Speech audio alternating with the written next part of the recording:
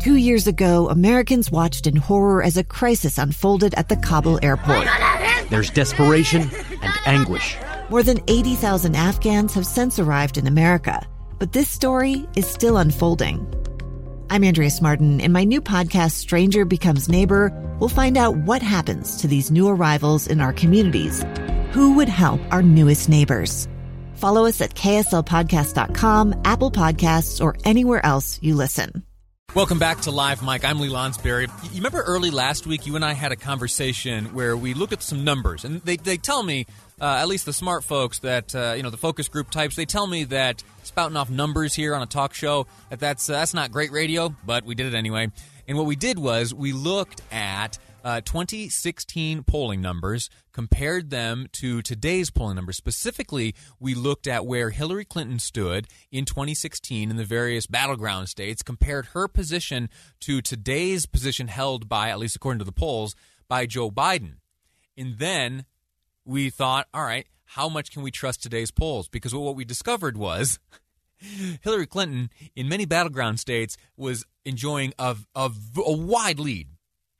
All of those states, Donald Trump ended up winning. Joe Biden, in this go-around, is not performing even as well as Hillary Clinton appeared to have been performing in those polls of 4 years ago. So what does that mean?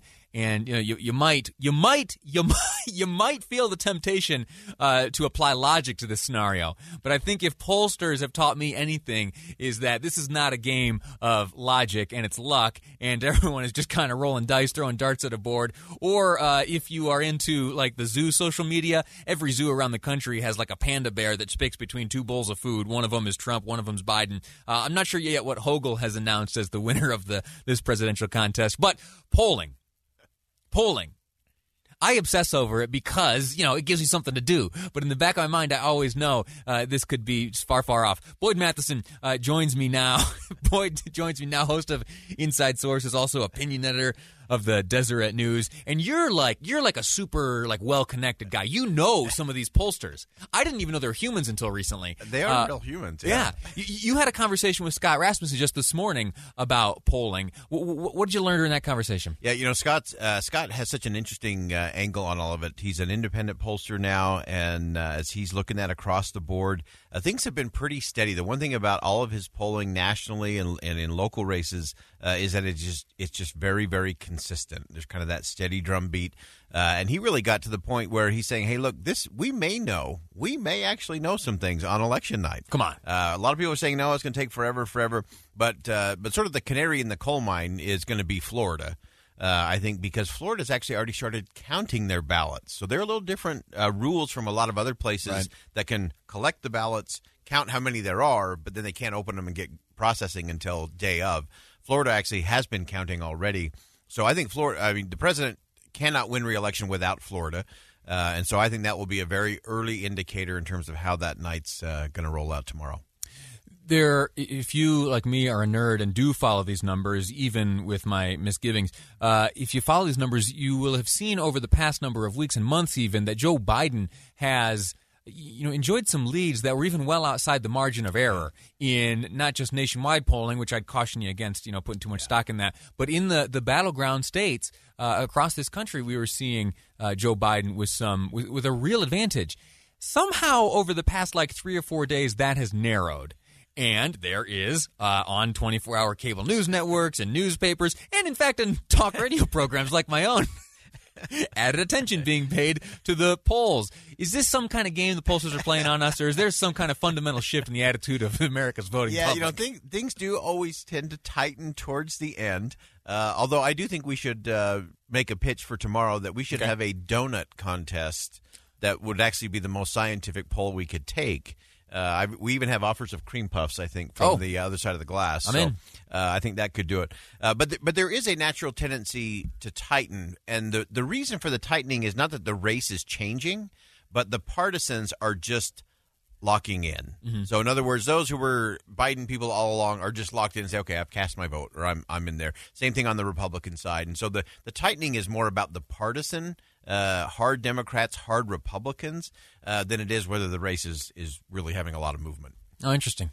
Well, fascinating. So we'll see. And again, on the eve of Election Day, I'm just filling time by talking about polls. Tomorrow and in the pursuing weeks, we're going to have actual results. So that'll be fun to follow. Results are a good thing. And much more consequential than polls. You caught my ear this morning as I was listening to your radio program. You offered a monologue as you wrapped up the program, and it talked about this principle of praying for the pilot. What were you talking about? Yeah, it was a fascinating thing. A niece of mine had found it. It was in the Davenport, Iowa. A guy. Don't tell me. I know Davenport. You know Davenport, sure. right? Yeah. It's all we read it regularly. Oh yeah. And it was Quad City Times. It was just a regular old letter to the editor. But it was really good. This guy, he got on a plane and saw the pilot go in, lock the door, get in there, and then he started wondering about the pilot. Is he a good pilot? Is he a bad pilot? Did he drop out of pilot school? Was he the number one rated pilot? Was he the worst pilot? But then he started thinking, I guess it doesn't really matter because I'm on the plane with the pilot, and so I better hope for the best and pray for the best for the pilot. And because when a plane crashes, there are no winners, right? At all. And so then he likened that to where we are as a country, and he even talked about, again, this guy writing to the Iowa paper there that, hey, as a nation, whether you wanted Barack Obama or not, whether you wanted Hillary Clinton, whether you wanted Donald Trump, whether you want Joe Biden, in the end, whoever is chosen as the pilot, even if and especially if it's not the pilot you would have chosen, you still got to hope for the best because you want that pilot to succeed. And I think the same applies whether you're talking about the pilot of the country as the president, whether it's the pilot of a state as a governor, whether it's a member of Congress, a local mayor, or county council person. We all should pray for the pilot and hope for the best because we're all on this plane together, and the division doesn't help us if the plane's going down. Yeah. I observed in the early days and months, and even first couple of years of the Trump administration, that attitude was pervasive. You would see a lot, even from Speaker Pelosi and others, talking about the office of the presidency and how we all ought to be rooting and pulling for the office of president. We agree or disagree, have voted for or have voted against. Just as you put it, we got to be pulling for the skipper of the ship or the pilot of the airplane. Yeah. You said something a moment ago. It doesn't matter if it was the top of the class or the least performing. Reminds me of a joke. What do you call Boyd? What do you call the person who finishes last in medical school? Probably rich. You call them doctor. Oh, as they drive away in their Jaguar. That's right. That is exactly right. Boyd Matheson with Inside Sources, also opinion editor of the Deseret News. You are participating in our super heavy-hitting coverage of Election Night tomorrow, kicking off at 5 p.m. here on KSL News Radio. Very much looking forward to that. Boyd, thank you for your time today. Best of luck to you over the next 24 hours. We'll take it. Or number of weeks, however things shake out. It'll be good. And the thing we have to remember, Wednesday morning will come. Tuesday's really important, but it's the first Wednesday of November that actually drives the country. That's the way. Boyd Matheson, thanks again for your time. We're going to take a quick break right now. When we return, I want to have a look at some third-party candidates. Now, every 4 years, this conversation comes up. What will be the impact of the third-party candidates?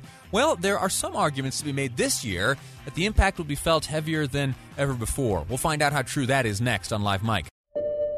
I'm Dave Cawley, investigative journalist and host of the podcast Cold. In October of 1985, a woman named Cherie Warren left work at a busy Salt Lake City office to meet her estranged husband at a downtown auto dealership. She never made it home. Cherie's car surfaced weeks later in Las Vegas. In the parking lot of a hotel casino. No one knows how it got there. Strange. It was strange. Both Cherie's estranged husband and her boyfriend raised suspicion for investigators. I kind of thought that he might have done something. But no arrests were ever made.